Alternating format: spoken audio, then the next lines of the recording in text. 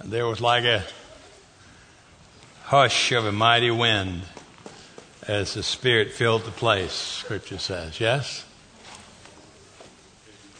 If you have your Bible, if you'll turn to 2 Timothy, it's kind of toward the end, right? So you get into the Gospel letters of John, you're too far, just go back a little bit. I want to talk to you this morning about news. News you can trust. You know, we are so used to the news cycle running 24/7. It's all the time. And we are kind of caught in between the many things that show up like blip, blip, blip on the phone all day long. And then kind of old patterns on actually watching the news. Right? Some people still do that. And you see just an ongoing onslaught. And it's so much. And it gets overwhelming. Right? It's like we kind of know about, a shooting in the back alley of Timbuktu before those down the street in Timbuktu knows about it. Right? So it becomes overwhelming. All of a sudden we hear all kinds of things. And so the news medias are trying to kind of come up with quaint things about, news you can use, I don't even know what that means. But we're just so bombarded with this. And so much of it is bad news. Fortunately, much good news come our way as well. Thankfully, that is so. You get the job that you always wanted. You applied for all kind of institutions to study at, and the one you really wanted came through. The person that you actually were in love with said yes when you proposed, right? Just good things. You had a wonderful, beautiful child, and God just showed His mercy with that. The bad things you were afraid would happen did not happen. Lots of good news as well. Let's not forget that. But the question is, are there sometimes news that is not just a great message of good tidings, if you will, or good announcement, but something that can radically transform our lives, something that is so powerful that beyond spreading joy, beyond spreading kind of information, it moves us to a new trajectory in our lives. Does that happen? The answer is yes. It really does. And so we want to look at that today, and no message really lives up to that kind of claim more than the message from God Himself about His Son Jesus Christ, who came and did for us what we could not do for ourselves. Indeed, put our lives on a new trajectory, if you will. Here's the news that truly supersedes just kind of a joyful message, but something that is so revolutionary that it carries with it something that we can find no real word for other than the word call. It changes how we think about reality and the purpose of our lives.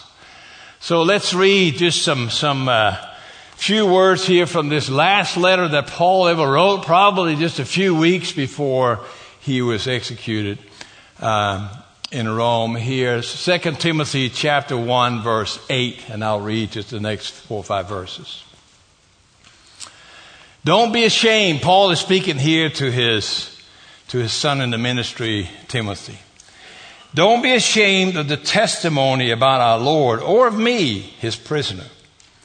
Instead, sharing the suffering for the gospel, relying on the power of God. He has saved us and called us with a holy calling, not according to our works, but according to His own purpose and grace, which was given to us in Christ Jesus even before time began. This has now been made evident through the appearing of our Savior Jesus Christ, who has abolished death and brought life and immortality to light through the gospel. or the good news, if you will. Evangelion is the word that we translate gospel. It is a Greek word. Means good. Angelion means message, right? The good news, the good message. For this gospel, I was appointed a herald, an apostle, and a teacher. And that is why I suffer these things. But I'm not ashamed, because I know whom I have believed. And I'm persuaded that He's able to guard what has been entrusted to me until that day. What is this news? I think some of the issues that have kind of come to fore lately is that we have stopped thinking about the quality and the kind and even the character of the news that we hear. And that is true also with the story about Jesus. We who listen to that a lot, we kind of make that somewhat of a humdrum, and we have stopped asking about what kind of news is that? Is there something that I just mentioned before that beyond what we do with it, where we theorize and theologize and we treat this news, this word about salvation through God and through Jesus Christ, we put that over someplace as a life insurance, yes? Many people have life insurances. We never look at it, but it's good to have there just in case. Right? Didn't impact our life, doesn't do anything. It's just in the drawer. You hear me? Yes? And sometimes we do that even to big words and big concepts and big realities like salvation. So what's going on here when you look at this, right? Think about this. God has not only, quote, saved us, with that comes a calling, a life change, a transformation into a new reality, if you will. Along with what He's giving us when He's offering His salvation is a relationship. And a relationship is what defines you. It changes the way you think about reality. Some of you are saying, I don't know about it. Well, if you're in a relationship with someone and it doesn't do that, you're just cohabiting. I got married to my wife. She may have been the same. I don't know. I'm certainly not. Yes? Because that's what relationship does. Are you hearing me with this? It changes the way we think about everything. We are changed by that relationship. And that is why Paul are using these massive, huge terms. He saved us, right? And called us with a holy calling. And that's like a big thing that he gives all over. If you read Paul at all, and if you're not sure where to find him, just get the Bible and look after you get through the Gospels and the book of Acts, and then you have 13 letters of Paul. And I don't take that for granted that everybody necessarily knows that. But it's a good read, friends. It will train you to think about God in strong, strong ways. And that word holy is a word of belonging. We have gotten it so twisted and so turned in our thinking because we have kind of made a list of what does it mean to be holy. That means, you got to be perfect, you got to be blameless, you got to be pure, you got to not do this, not do that. And we have all this list of it. That's holiness. That's never what holiness means. The biblical word for holy is an adjective that is God's adjective. Yes? If you want to know what it means to be holy, study God. Don't make your own list. Study God. And that means whatever God is holy. And the only way to get holy is to belong to Him. Yes?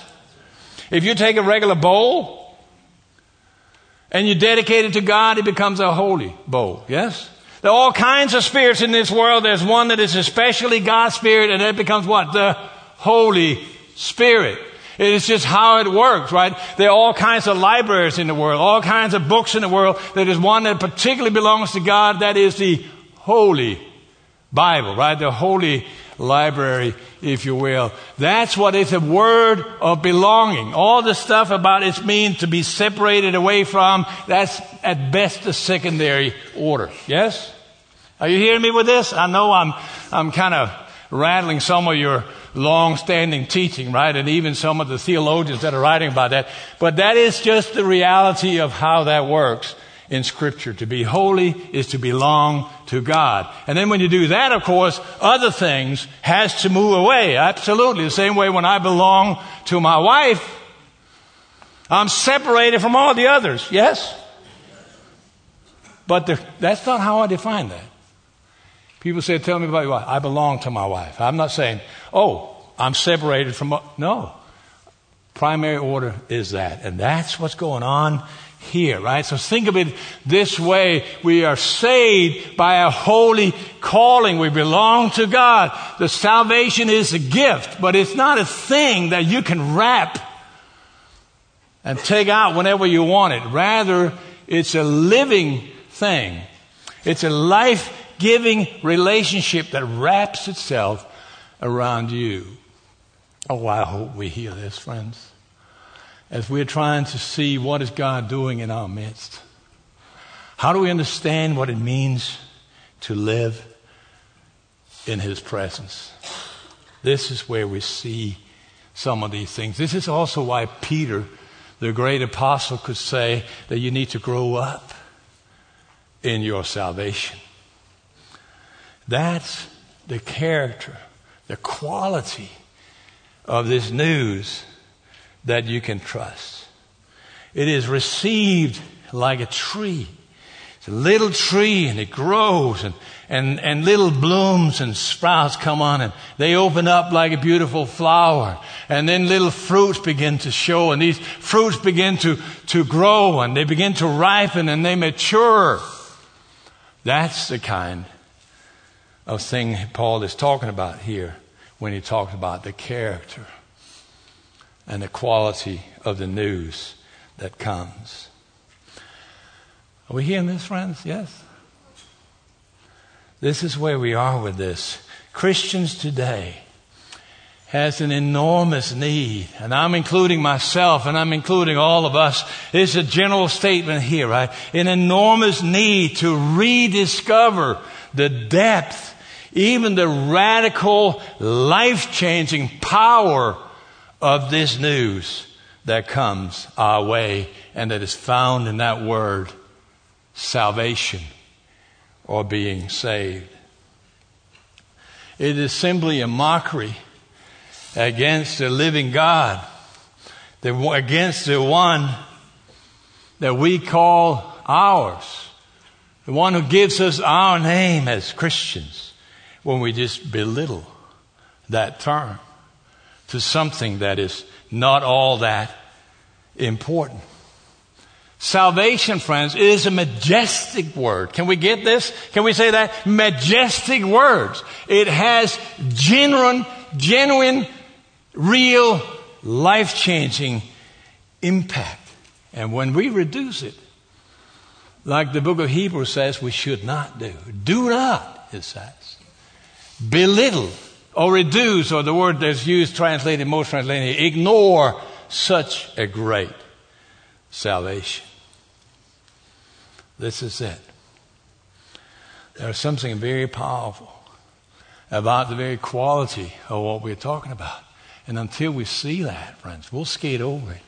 It'll become this thing that we can kind of put in the drawer and pull out when we feel like we need it. I hope we're hearing this. Paul, his heart is bleeding. He's writing this shortly before he dies. And so what about the origin? Notice the power of this here. And I'm going to probably move a little bit faster than what it would have been better here just because of time. But notice about the origin of the news that here. Where is this incredible news coming from? And Paul answers that question. And he says, it's not because of your work, but because of God's purpose and grace which was given to us in Christ before time began. That's the origin of it. If you want to really study the origins of this great message, you need to go back before time began.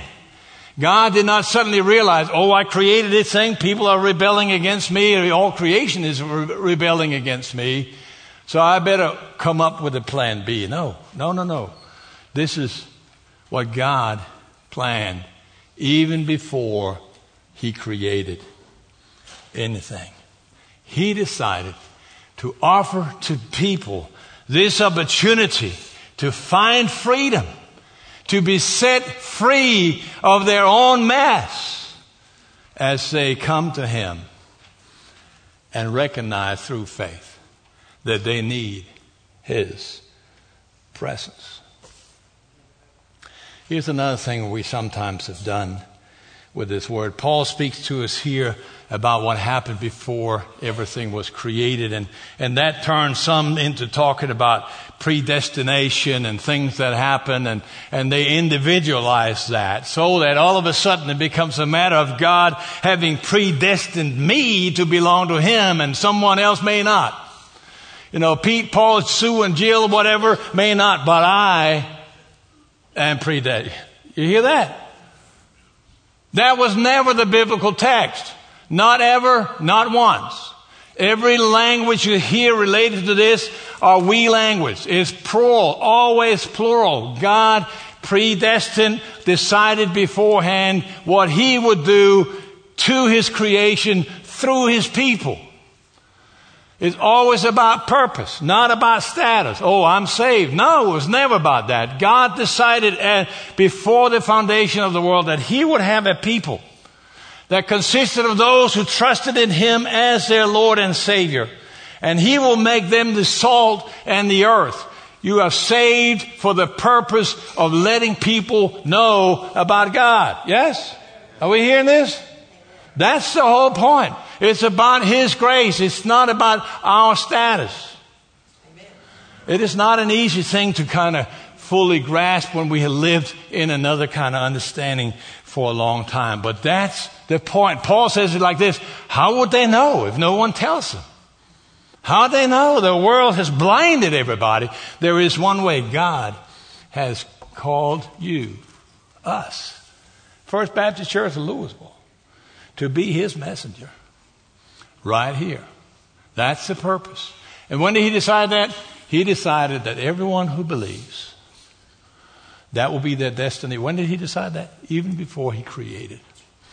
That I'm going to use the people who trust me to be my messengers to the whole creation.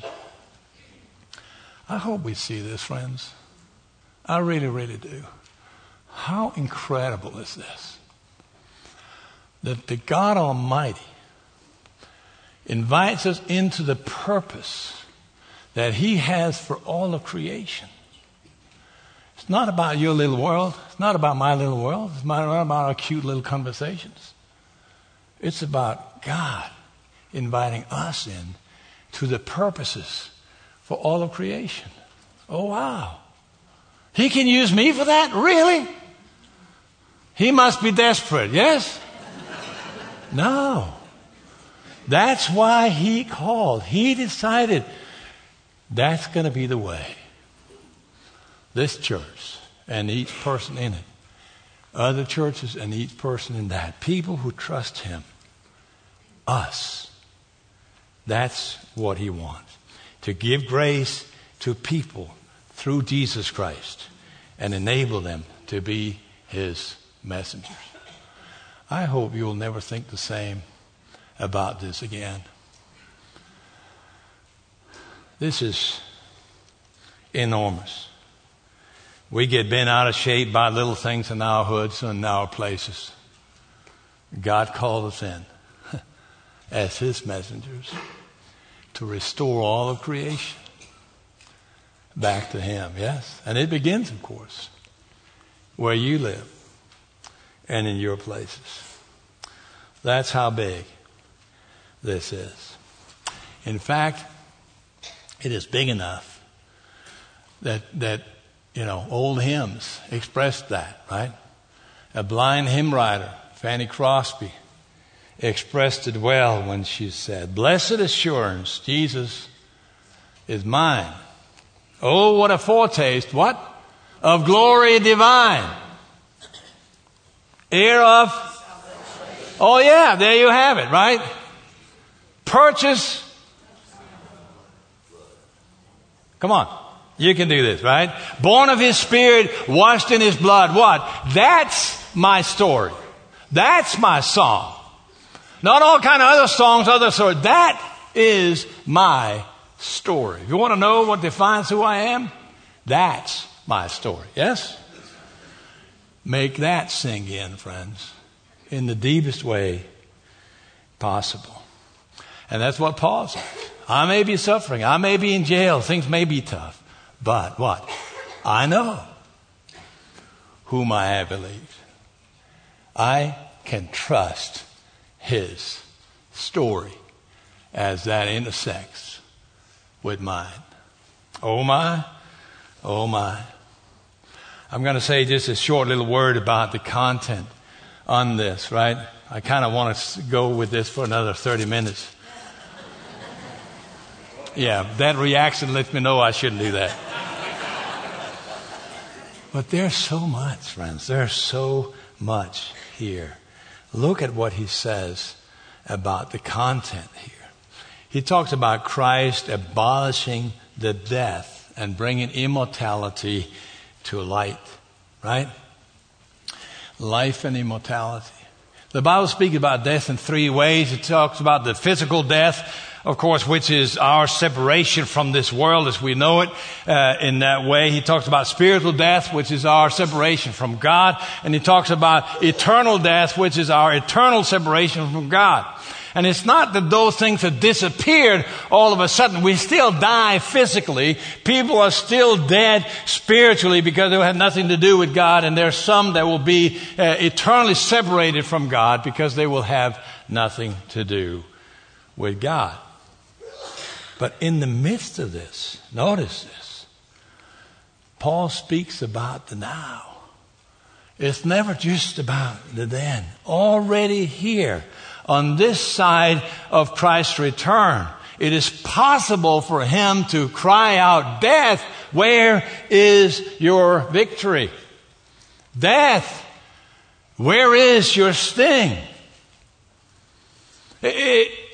Christ has come to abolish, and that word means really to render ineffective. No more real power. No more consequence.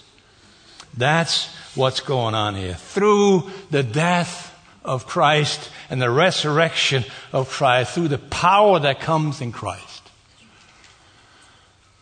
death has lost its power and its tyranny. Think about this. That freedom. Just imagine in real terms. Imagine this in real terms. You can be set free. Free from addiction. Free from pain. Free from fear. Free from trauma. If you know anything, if you're close to any kind of situation with younger people, for that matter, of many ages, you know trauma is a real thing like it has never been before, yes? We live with that. You know, one of the growing things around now is that the big company are hiring chaplains, marketplace chaplains, because people are marred with all kinds of pain and difficulties. This is very, very real. You notice many of the songs, contemporary songs, I'm no longer a slave to fear. These things are very real. And here it comes. Christ has abolished death and all the things that go with that. We are, 19th of February. Just looked it up this morning. We've had 67 mass shootings in the U.S. 67.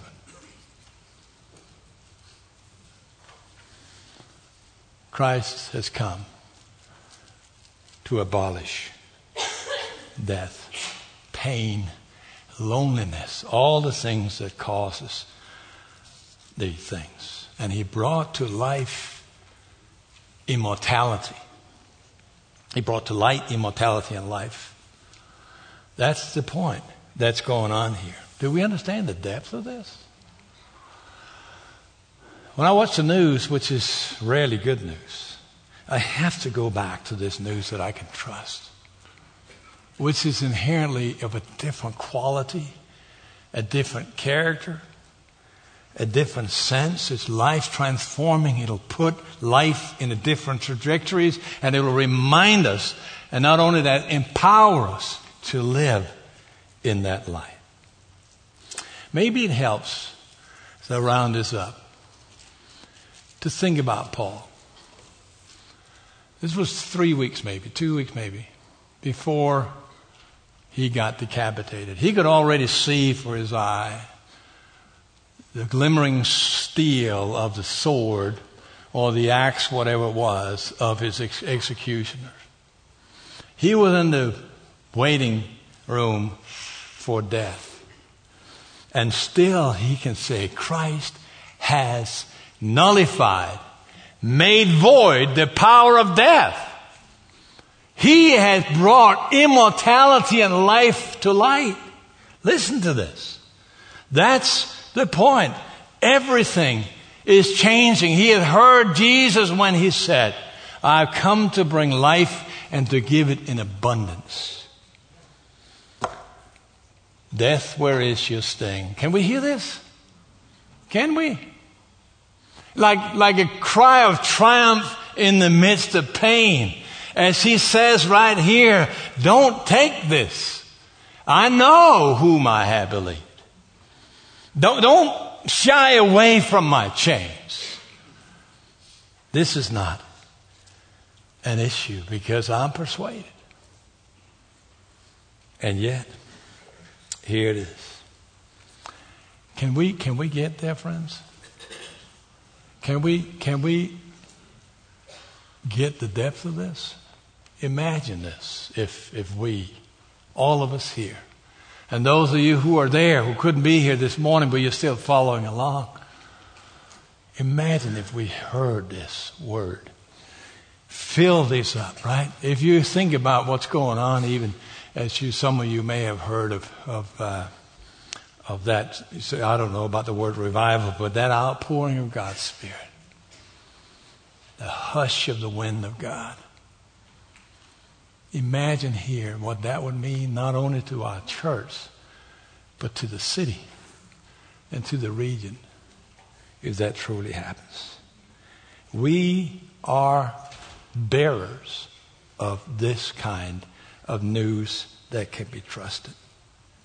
Some of you would have noticed that early word that we put right there under the welcome word, which says good news, strengthen the bones.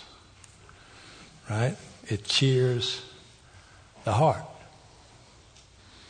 Old word from Proverbs. We need that. Can we stand up? I want to invite some to come forward. There's some that just need to pray in a different way. Someone may need to walk over and grab someone's hand. Asking for God's presence in powerful ways to be outpoured here. I know we are 5 minutes over time, but you know. They're 2 weeks over time in the chapel in Asbury right now. I'm not saying anything more about that, but you hear what I'm saying. Let's just meet with God. Whatever God is speaking to you, right? Can we do that as we sing and as they lead us? Pray, come here. I know we're not too used to that. But we'll be here. Some may want to join the church, say, I want to be part of this. But really, this is the time for you to commit to Christ for the first time or for the umpteenth time, whatever it is. May God do his work, even as we sing right now.